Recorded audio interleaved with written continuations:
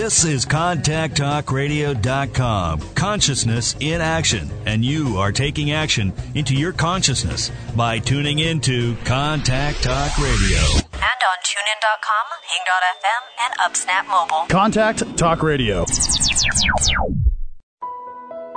Welcome to Seek Reality Radio with Roberta Grimes. Joyous conversations about what the afterlife evidence and modern science combine to tell us is true about your reality. You have nothing to fear. You are eternal and you are perfectly loved. Knowing the truth changes everything. Now, here is Roberta. There is just one reality. Mainstream science and mainstream Christianity give us different and competing versions of our reality, but of course, neither has it right because both of them are belief systems. Christianity, of course, is theistic, but science holds atheism to be its fundamental dogma. They do say that. Dear friends, anything with a fundamental dogma is a belief system by definition. But when we get beyond all belief systems and approach the study of reality open-mindedly with the help of people who really know what's going on and just happen to be inconveniently dead, with insights from both science and Christianity to boot, and with the determination to know the truth, we begin to see a genuine reality that is more wonderful than our most optimistic imaginings. Its greatest truth is the certainty that you are an eternal being. You never began and you never will end, and knowing that changes everything. Our guest for the second time is the wonderful John Audette. He's co-founder of the new website, Eternia.org, and he has spent his life on the cutting edge of studying our one reality. Welcome, John. Hello there, Roberta. Nice to be with you again. Wonderful to have you back.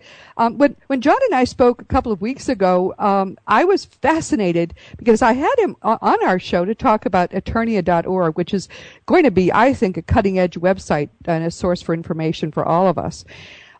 But the thing about John was that he had a wonderful history of his own that I hadn't really been very much aware of. So my hope is to spend more time today talking about the pioneers that John knows and his own process of coming to this point. So John, just for people who may not have heard the previous program, tell me again a little bit about your history and let's get started on just talking about the people you know and the things you know.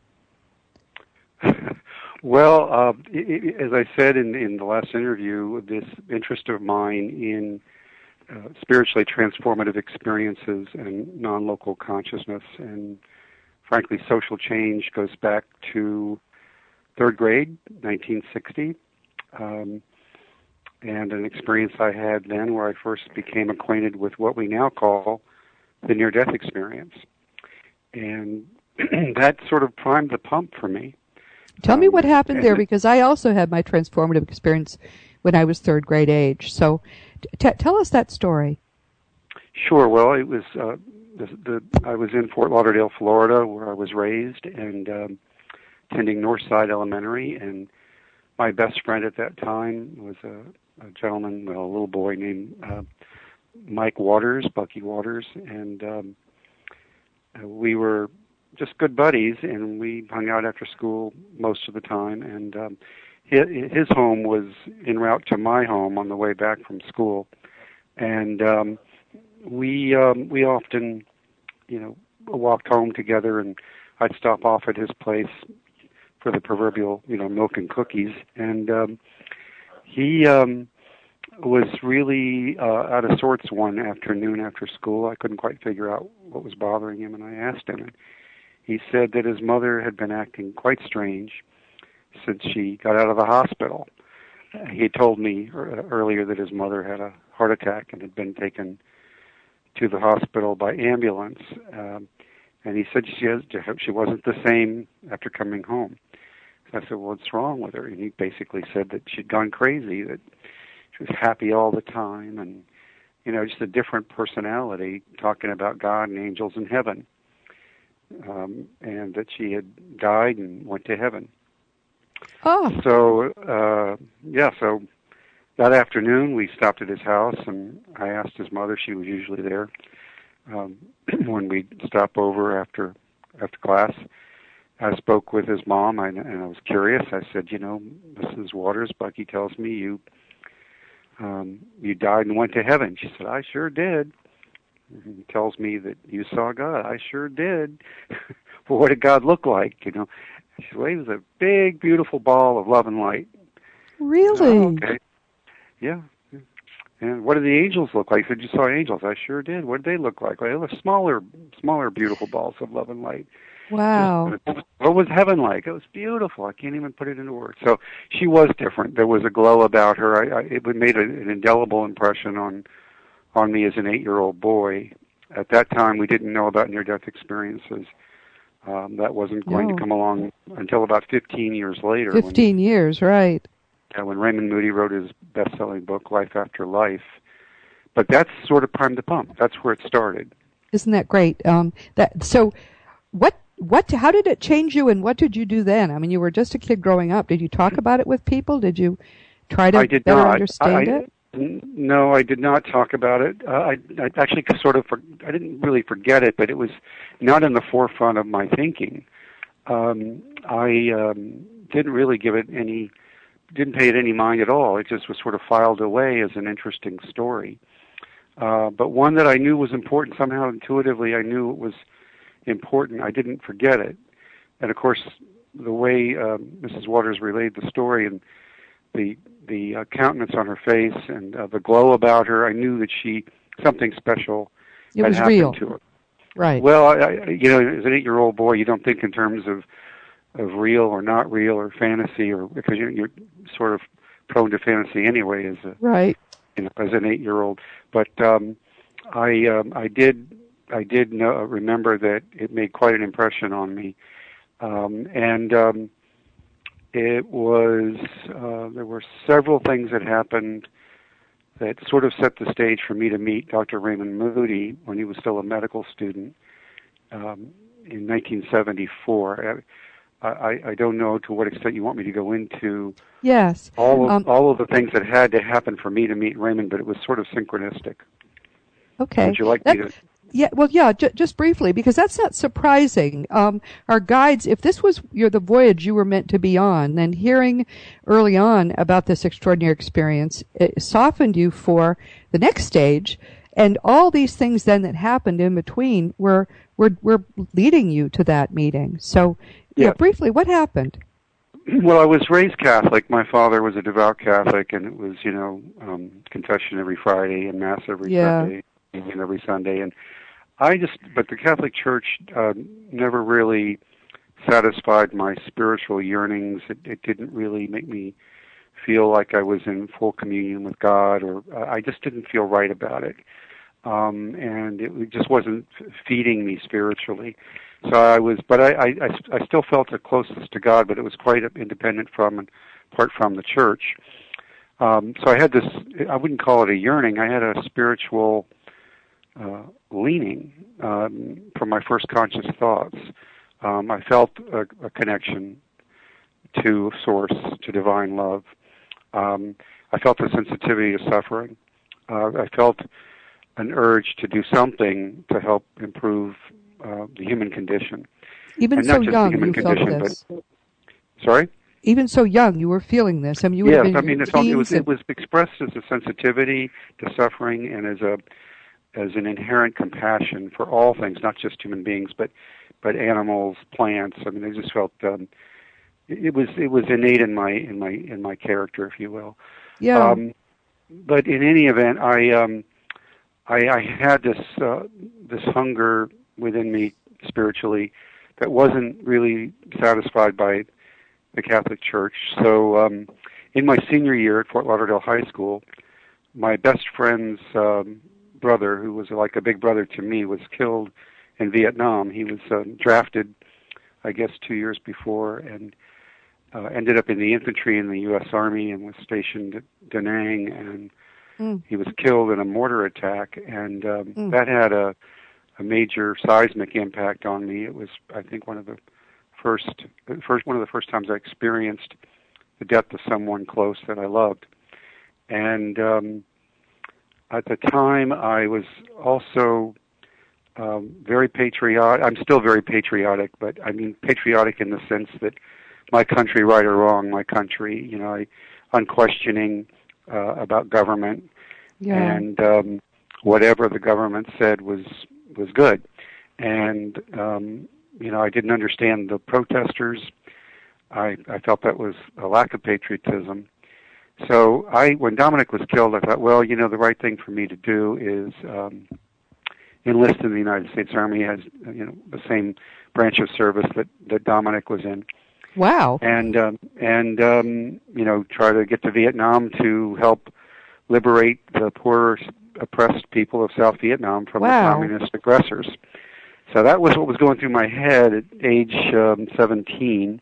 You're the only 17-year-old at that time. I can attest you're the only 17-year-old who was not trying to avoid the draft. That's what they all were doing. I was there at the time. Well, not all of them. Not all. Some were. I don't know about all, but there were a lot of young men, just like today. There were a lot of young men that loved the flag and wanted to serve their country and didn't question the legitimacy of the war or the appropriateness of it. They just trusted government, being faithful, loyal, freedom-loving Americans, such as myself. And that's good. That was my upbringing, and so you just assume at that age that this is a just cause, and that Dominic died for a just cause. So my attitude was, well, I'm going to enlist when I graduate because of that particular incident. So, and it was because of this enlistment that set the stage for me to meet Raymond Moody, and this is really where the story gets quite interesting. I went into the recruiter in downtown Fort Lauderdale, Florida, and I said, I think I went in just as I had turned 18 in early May of 1970, and I went in to the Army because that was Dominic's branch of service, and I said, I'm here to enlist. I want infantry, and I want to be stationed in Da Nang in Vietnam. I'm volunteering for Vietnam, and I want to help fight communism. Wow. So the recruiter said, okay, that's fine, but first you have to take these aptitude tests so that we can qualify you, see what military occupational specialty is appropriate for you. I said, fine. So I took the test, and he said, sorry, we can't give you infantry. I said, well, why not? He said, well, your score is too high, and rarely do we get any recruits that score this high. We need you in computers.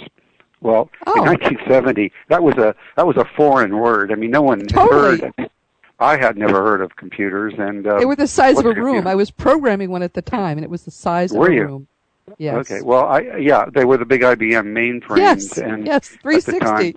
Right. Yep. With the punch cards, and and so I said, well, I don't know a thing about it. He said, don't worry about that. He said, we'll teach you about what you need to know. And he said, you have to get a top secret clearance, but assuming you check out, this will be your specialty. I said, no. I want infantry, and I want Vietnam, and I want Da Nang, and I want to go right there where Dominic was. And he said, well, we can't do that for you. He said, you're needed here. If you want to serve your country, this is where you're needed. Most likely you'll end up in Vietnam. And I said, well, I think I'm going to check out the Air Force or the Marines or the Navy. And he said, well, you certainly won't end up in the ground in Vietnam if you go that route. So he said, this is your best bet. So I went ahead, and he talked me into it, and I did it.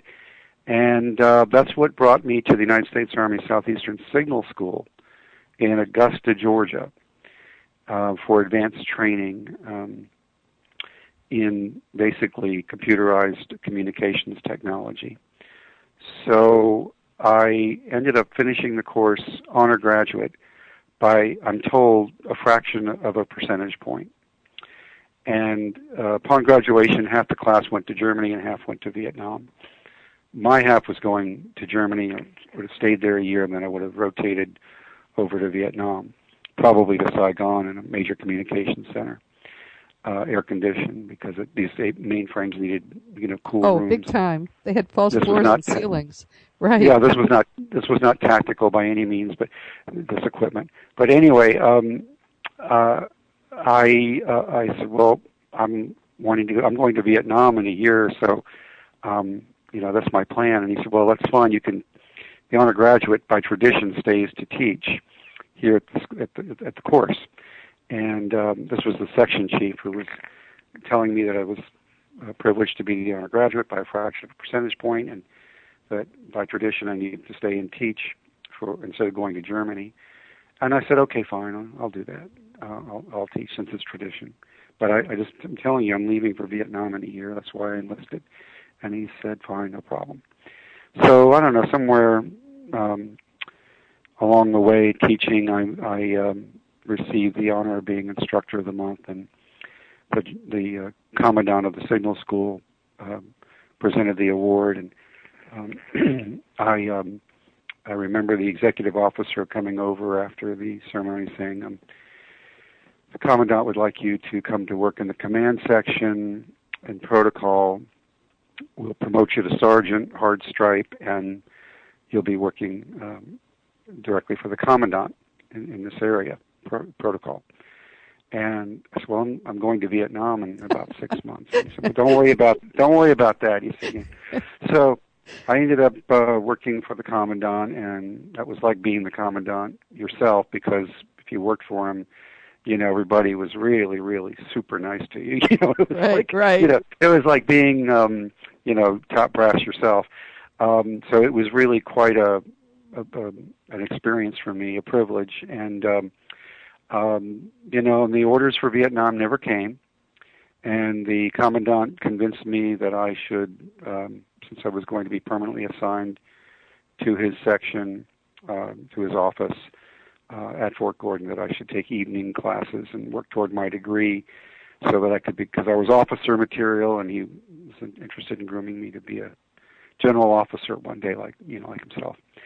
And I'm like, well, sir, thank you. It's quite an honor and privilege to hear you say that, but I'm not smart enough to do college level work. And he said, nonsense. He ordered me over to the I guess what they called it, the Guidance and Counseling Center, and I was ordered to take the CLEP test, college level equivalency program, and I guess I scored high enough on it to get 2 quarters worth of credit. So half my freshman year was pretty much taken care of just by the credits from the CLEP test. So I ended up thinking that maybe I could do college level work, and I went to nearby Augusta College, now then changed its name to Augusta State University, and now it's Georgia Regents. It merged with the Medical College of Georgia, which is the medical college that Ray May graduated from in 1976. But in any event, when I was discharged from the service in December of 73, I was going to come back to Florida to finish my bachelor's degree, but I would have lost too many credits, so I decided to stay there to finish my degree at Augusta College, which is part of the University of Georgia system. And we're going to need to take a break, and I think we should do that now, and then come back to meet Raymond Moody. The reason I think it's important that people hear what you're saying is that anyone who's interested enough in this field, to be listening to us, is probably also on a mission and probably also has marks to hit. And to hear how it happened in your life is important to them. If people look around you at all the things that are happening and they're nudging you in a different direction, because something wonderful is probably waiting. Meanwhile, you're listening to Seek Reality with Roberta Grimes on the Contact Talk Radio Network. Our guest is the wonderful John Audette, and we'll be right back.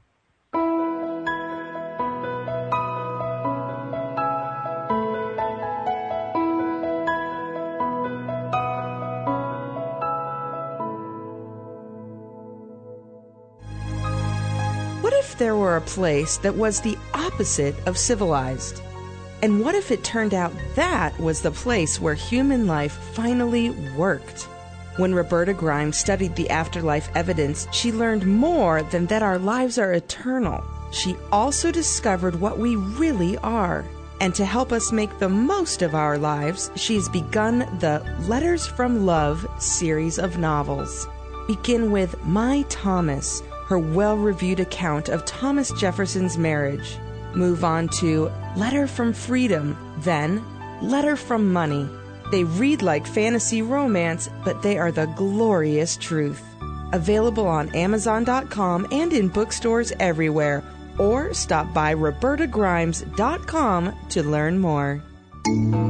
If you'd like to talk about some of the things that are discussed on Seek Reality Radio, come and join the welcoming community at AfterlifeForums.com. Roberta and Andrew manage Afterlife Forums in an atmosphere of love and acceptance.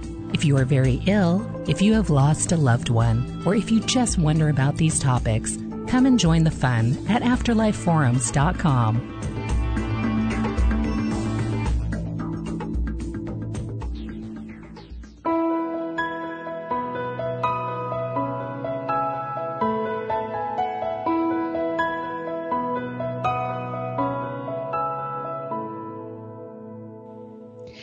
Welcome back to Seek Reality with Roberta Grimes on the Contact Talk Radio Network. We're talking with John Audette, who's explaining to us how his guides basically nudged him and got him to the point where he met Raymond Moody before Raymond Moody became Raymond Moody, while he was still a medical student. Please go on, John. Yes, well, it was that first quarter, being a full-time student fresh out of the Army, that I got elected president of the Sociology Club. And my job was to bring interesting speakers to campus. And so I had my first meeting of the club, and I asked my fellow committee members if anyone had any ideas for interesting speakers. And the only person who spoke up was a young lady, friend of mine, classmate named Kathy Tabacki. And now Kathy's acknowledged in Life After Life, actually. She was the neighbor of Raymond Moody in Augusta, Georgia. And she said, I know someone who'd be fantastic. His name is Dr. Raymond Moody. He has a Ph.D. in philosophy from the University of Virginia, and he's a medical student. I think he was in his sophomore year at the time. And he's been researching people who have been resuscitated, who left their bodies and went to heaven and saw God. Wow. And, of course, I hadn't thought about it since 1960. Oh.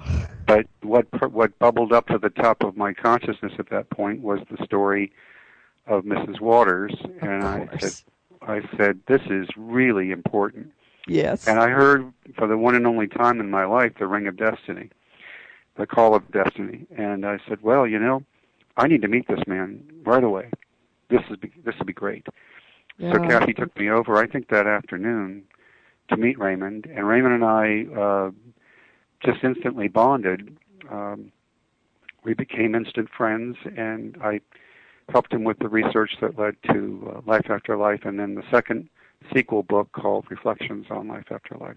Yes. And Kubler-Ross, as you know, Dr. Kubler-Ross wrote the foreword to Life After Life, and she and Raymond had been speaking by telephone about their mutual interest in near-death experiences and Elizabeth's work generally regarding treatment and care of the terminally ill, which at the time was burgeoning and pioneering. She was just beginning to blaze the trails at that time, but still at the time making a great name for herself in this arena and doing a tremendous amount of good. So I became acquainted with Elizabeth through Raymond. They had never physically met, so I found out that she was coming to Kennesaw. I think at the time it was called Kennesaw Community College. I think it's now Kennesaw State University or something like that. But anyway, she was coming to speak there, and that was only about a 2.5-hour drive from Augusta, so I suggested to her and we drive over and meet her. Well, Raymond doesn't drive, and he said, well, would you be willing to drive? And I said, sure, of course. So I drove him over to meet Elizabeth and introduced him to Elizabeth. Wow. At that function. And that was the time they first met. And at that meeting, when they shook hands and looked at each other, made the eye contact, to me that was historic. I felt I felt that there was a volcanic amount of energy and potential in the air around that meeting, because I had heard Raymond speak when I presented him at Augusta College in February 1974, sponsored by the Sociology Club. And his talk really gave me the answers I had been seeking. At that point, I guess I was sort of agnostic because I had been, as I said, undernourished by religion. Yes. And I wasn't really feeling quite the connection to the divine that I had felt earlier in life. And having been in the Army and having gone to Dwight D. Eisenhower Medical Center to visit with many of the soldiers who were wounded in Vietnam and hearing their stories about firsthand combat experiences, I sort of changed my whole tune about the war, 180 degrees. Yeah. And based on what the soldiers there had experienced and witnessed, and I was I was 22 years old, and I was at a point in my life where I was really questioning everything, including government. And now all of a sudden, I understood why the protesters were protesting, and I studied with them for the first time in my life. And I felt really bad for the guys like myself who would have gone over there and spilt blood for a cause that really wasn't what it was promoted to be. And I think it's important to add that the kids who were killed in Vietnam were draftees mostly, and they tended to be people who didn't go to college, who couldn't afford to go to college. So I started out as you did, trusting and believing in my government, and that was seeing what happened with Vietnam and how pointless and useless and how they weren't even intending to win that war. They could have won it, but they chose not to. And all those lives were lost for nothing, and they tended to be the poorer people. That turned me forever into a government cynic, I have to say. And I think a lot of other people share that experience. Well, yes, and I thank you for saying that. And in my experience, I learned that when you're 18 years of age, you think you got the tiger by the tail, and you think you know what you're all about. But that's right. But you're in the case of males, you're full of testosterone and ready to go prove yourself and your manhood and charge the hill. And you ask questions later.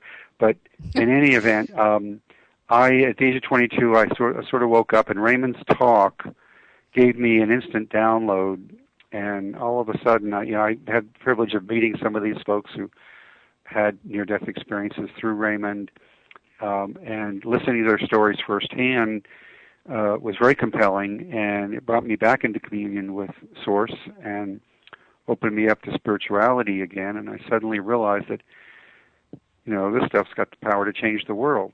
And if we can really advance civilization, if we do a good job on the research and the education and the outreach, all tied to experiences of this kind. And Kubler-Ross thought the same thing, and she felt the same way, and she'd often speak publicly about this. So we were simpatico in this point of view, and I gave her the idea that I had of creating an association for researchers, experiencers, and the interested public to further this work with the aim of social change. Wow. In other words, making the world a better place, leaving it better than you found it, and helping us to evolve to the next level of sophistication and refinement. This was in the early 70s that you were doing this? Yes, this was 74 that I got that I really received the first, as I say, when Raymond talked, and I listened to all this. It was like all the bells and whistles were going off. Yeah. And then Elizabeth would just reinforce it in her talks about, she would say things like, we have a very erroneous perspective on death, and if we really knew what it meant to die, we wouldn't fear it, and we would change our perceptions of reality, and we would behave very differently toward one another and toward the earth and toward the animals and toward all living things. So when I heard all of this from her and from the experiencers themselves, I thought, it wasn't rocket science. I just said we need to create an organization to advance this work because it's really important and it can change the world. Yes. So my point is, and I appreciate your allowing me to tell the story, but one thing led to another, and I mean, it took the death of Dominic Madonna to whose name is on the wall in Washington D.C., the Vietnam Memorial, and I've visited it many times. It took that death to start me on this path, and then it took a lot of other synchronistic events, as I've described them, to bring me into this field of work. Well, they certainly to be present for, and actually to have facilitated a meeting between Raymond Moody before he wrote Life After Life and Elizabeth Kubler-Ross, who is one of my biggest heroes. I think that's just a profound experience you had there, and place you have in history, in what will be the history of this movement that is changing the world and is going to change it a whole lot more. Elizabeth Kubler-Ross, for anyone who doesn't know, wrote On Death and Dying and started out not believing in any of this, except that she had so many experiences. Her job was to help children die. Imagine not believing in an afterlife and having your job being to help children die. I cannot imagine a gutsier person than that. But she began to question that belief when she saw too many things that proved that the people survived death. That she would be at the bedside of a child dying, and the child would suddenly see the mother who had died at the scene of the accident come for her or him, and you don't have that happen without being changed. And she went from being a cynic about it. Toward the end of her life, she was astrally traveling with Bob Monroe. She went from one pole to the other, which very few people can do, and she did it with class. What an extraordinary woman.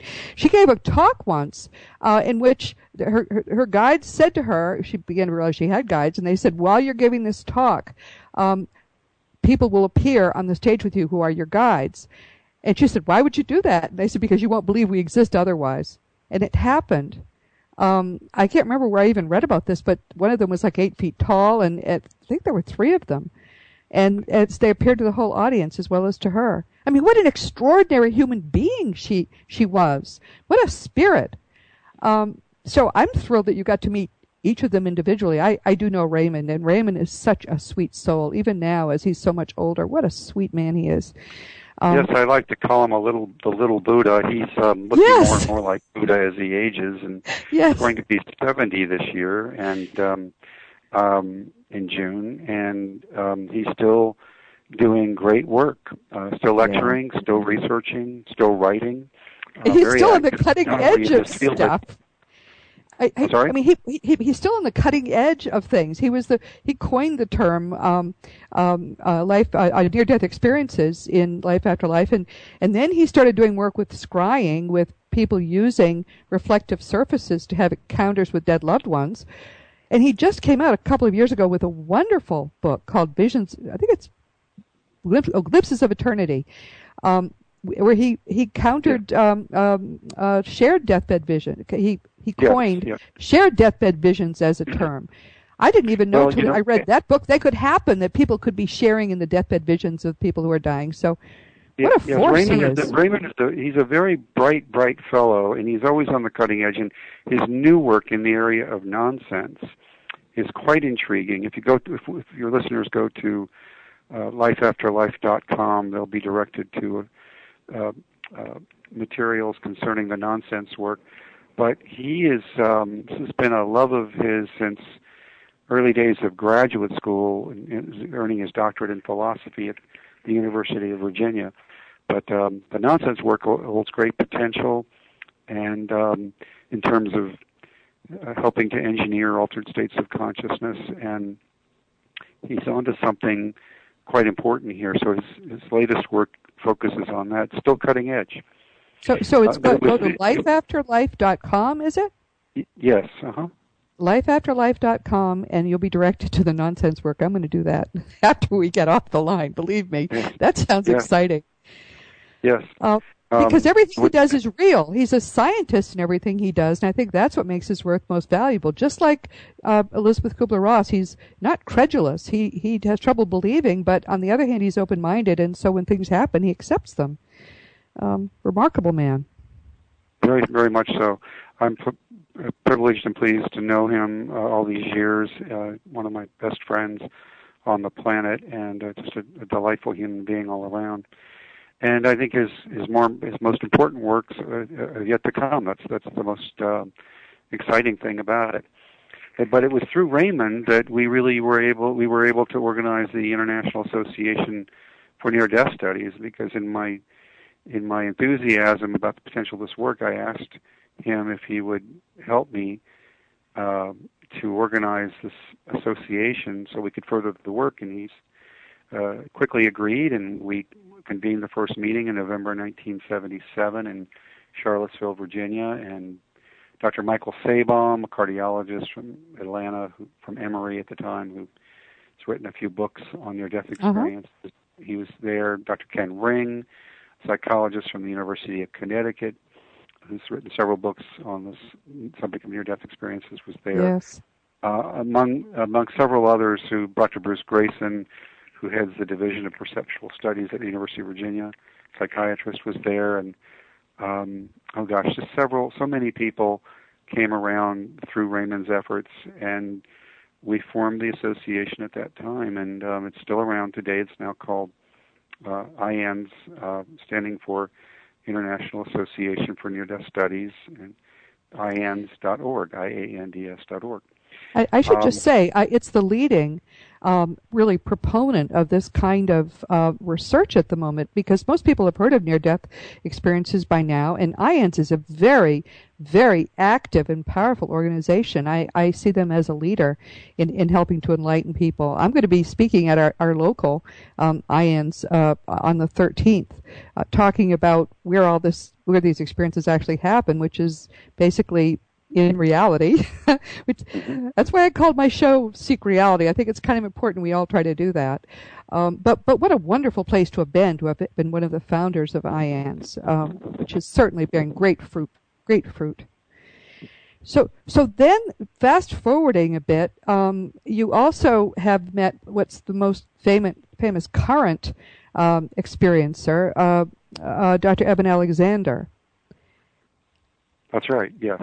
Eben and I met in September 2011 in Durham, North Carolina. That occurred as a result of a talk I gave at the annual conference for IANDS in Durham, and I was on a panel discussing with Raymond Moody and Bruce Grayson, discussing the early days of IANDS, the founding of IANDS, and how the idea came to me, and how I organized it in the very beginning. And I think I ran it for the first 4 years out of my home, which at the time was in Peoria, Illinois. And so I talked all about that. And in my comments, I mentioned that I was looking forward to the day when we could get beyond the question of whether we survive death onto the more important question of what does it mean that we do. And that resonated with Dr. Alexander. He was in the audience and came up afterward, and we chatted. He wanted to know everything about those early days and what had transpired, and what Kubler-Ross was all about, and Raymond Moody, and how the work progressed from there, and what I saw for the future, and my meeting of Dr. Alexander had been predicted, actually, a few months earlier. Actually, in January of 2011, I had a reading with a very gifted medium, Laura Lynn Jackson, out of Long Island, New York. And Laura said, this is another synchronistic thing, because I'd sort of gotten out of the work. We need to take another break. I didn't want to interrupt you, but this is too important not to hear this whole experience with the medium. So let's take another very quick break. We'll be back. This is Seek Reality with Roberta Grimes on the Contact Talk Radio Network. You are an eternal being. You never began. You never will end. And knowing that changes everything. Our guest today is the wonderful John Audette, and we'll be right back.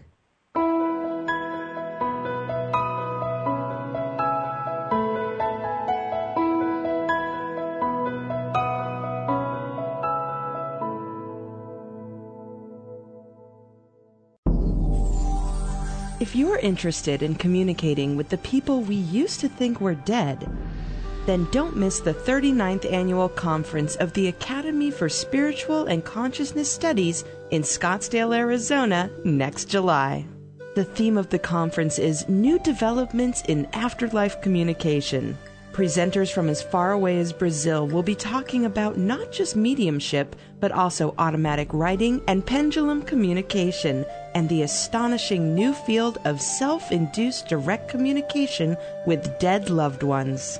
2 different presenters are working on telephones that will let us communicate with the dead directly.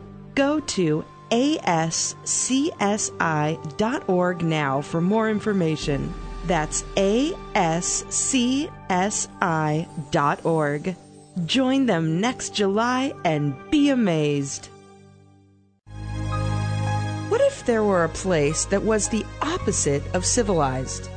And what if it turned out that was the place where human life finally worked? When Roberta Grimes studied the afterlife evidence, she learned more than that our lives are eternal. She also discovered what we really are. And to help us make the most of our lives, she's begun the Letters from Love series of novels. Begin with My Thomas, her well-reviewed account of Thomas Jefferson's marriage. Move on to Letter from Freedom, then Letter from Money. They read like fantasy romance, but they are the glorious truth. Available on Amazon.com and in bookstores everywhere. Or stop by RobertaGrimes.com to learn more.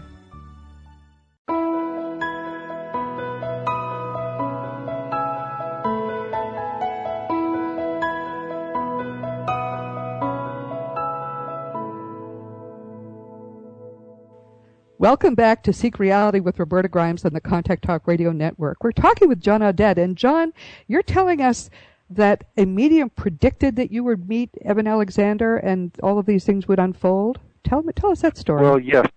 She didn't say that I'd be meeting Evan Alexander. She said I'd be meeting a man later in the year who was going to be very important to me, to my future. She said, well, I need to back up a few steps and just say that this, again, is how the dance of destiny seems to work sometimes, at least in my life. One thing happens that, paves the way for another thing. And I'm sure this is, I'm sure your listeners can relate to this. I'm sure this plays out in the lives of a lot of people. But in my case, my dear friend, Dr. Edgar Mitchell, the Apollo 14 astronaut who sixth man to walk on the moon in February 1971, lost his son, Adam, to cancer in October 2010.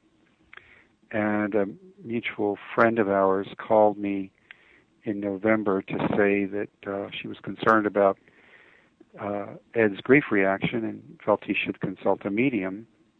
She knew of a good one, and she wanted to gift a reading and to Ed, and she asked me if I would relay that information. And I said, well, you can do this on your own. You can pick up the phone and call him. You don't need me for that. And she said, well, he's probably more likely to do it if you ask him and if you encourage him. And I said, well, I can't recommend a medium I don't know, and I don't know any real good ones, and I've not had any good experiences there where I would just recommend it to anyone.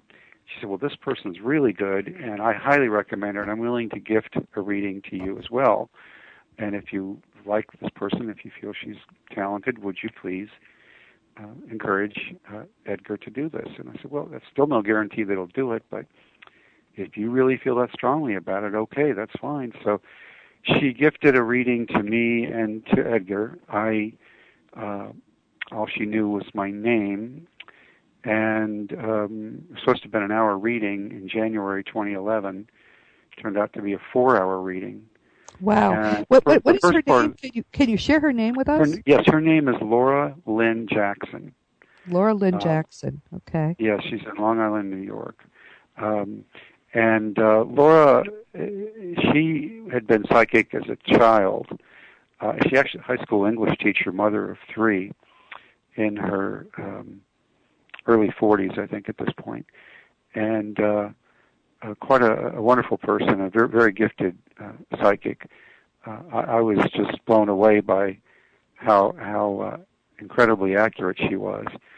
in any event, we were on the phone for 4 hours, and the first part of the reading, I'd say the first 90 minutes or so, was bringing through deceased loved ones and friends. And the accuracy was astounding. It truly impressed me. And I think all of that was designed to get my attention. I think it was designed to placate my cynical mind, and to make sort of make me receptive to for what she was about to tell me in the second half of the reading, which is when she brought through the guides, my guides apparently, and she said, they're showing me this and they're showing me that. And she said, you tried to do something back in the mid-'70s that didn't quite work out the way you wanted it to. And she's showing me you're going to meet this man later this year, and there's going to be a reboot of this effort that you made, and it's going to be very successful this time. And wow, great. Green lights all the way for you. And she said there's going to be global, worldwide. It's going to affect a lot of people all over the world in a very positive way. I see books, movies, I see workshops and conferences, and it was just really big. That's great. She said, I even see centers. So, but she specifically used the word reboot in this conversation. Well, I listened to all of it. I took the notes, and I kind of filed it away, just like I did that near-death experience of Miss Waters in 1960. And I went to IANS to give that talk in September 2011, and then met Eben, and he told me that he was working on his manuscript, and would I please help him with it, and would I please help him find an agent. And then I, of course, said yes to all of that. And when he heard about the story of the founding of IANS, he said, this is why I came back. This is the exact reason why I came back to do this work, and I would love to do this with you. I think it's time for a reboot. He used the same word. Oh, no. Wow. And when he used that word, it was like a triggering event. Yes. You must be the guy I'm supposed to meet.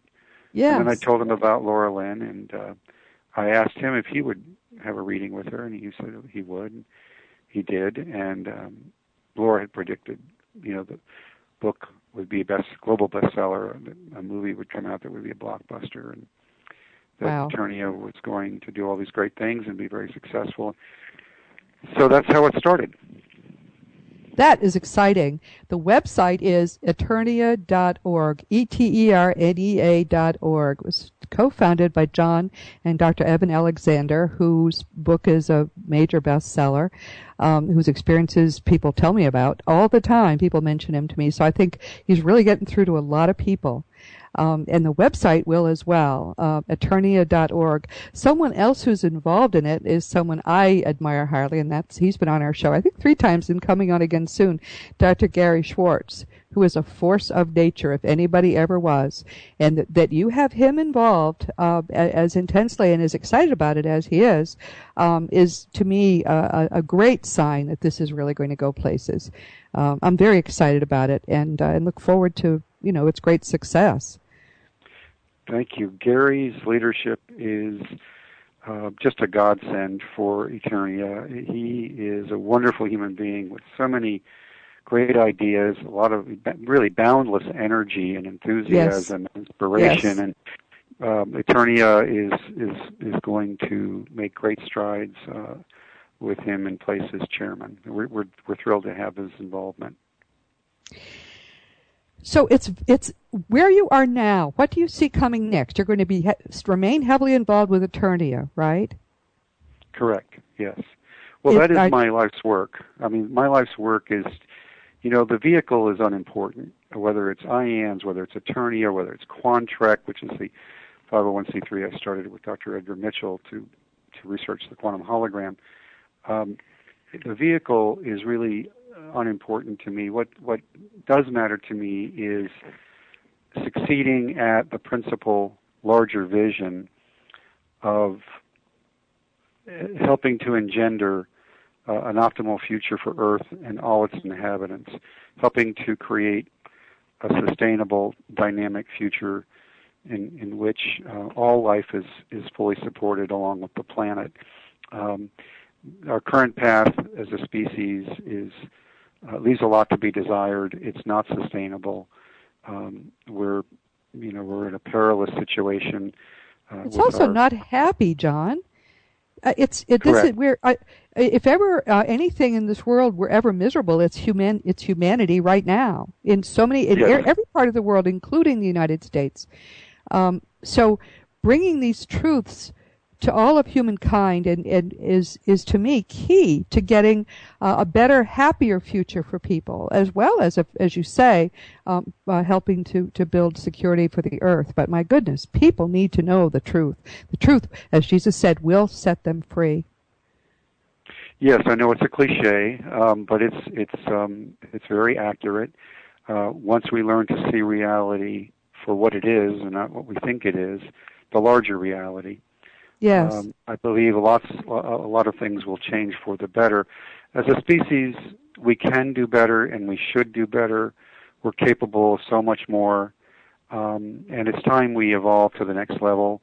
And I think nature's telling us, hey, it's time to evolve or perish, to quote Barbara Marx Hubbard.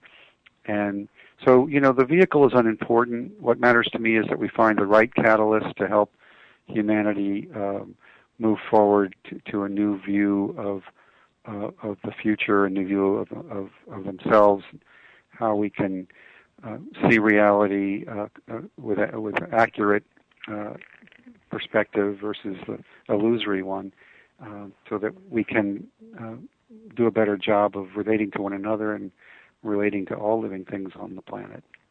Beautifully, beautifully said. Thank you so much for being with me. We're going to do this again. I so much enjoy talking with you, and you always have such interesting things to share with us. I'm Roberta Grimes. My books are The Fun of Dying, Find Out What Really Happens Next, and currently 4 novels, soon to be 5. My Thomas is the true story of Thomas Jefferson's beautiful marriage. He only had one. It only lasted 10 years when he was very young. Letter from Freedom and Letter from Money begin the Letters from Love series, which explores how we can use what we're learning from the dead to make human life finally work. Letter from Wonder is due in the fall, and that completes the first trilogy of what will be at least 7 novels. And Rich and Famous is my new novel. It's coming out in May. It's a go-go sort of 80s novel, a coming-of-age novel. I think it's in the same vein, but quite different in sort of tone. We've been talking with John Audette. He's president and CEO of Eternia.org, and he's been living the greater reality search for his whole life. John, you're an inspiration to me, and I'm sure to everyone who's heard you. Eternia.org is going to be, I think, the go-to website for anyone who's interested in how reality works. Eternea.org. So go ahead and bookmark that one. You're going to want to go back often. Please join us next week when our guest for the 4th time will be Carol Morgan and her glorious son in spirit, Mikey. Mikey's going to give us more of his insights. He's one of my favorite people. Carol will be a presenter at the ASCS conference on new developments in afterlife communication, July 10th to 12th, I believe it is, in Scottsdale. Go to ascsi.org for more information. Meanwhile, visit afterlifeforums.com, join the discussion there. And now, go out and make the most of this coming week in our one reality, knowing that you are an eternal being. You never began, you never will end, and you are infinitely loved. You've been listening to Seek Reality with Roberta Grimes. Joyous conversations about your eternal life. To learn more, tune in every Saturday at 10 a.m. Pacific, 1 p.m. Eastern. For lively and positive discussions, visit www.afterlifeforums.com. To contact Roberta, email her at roberta@seekreality.com. Wishing you a productive week empowered by the truth of who you really are.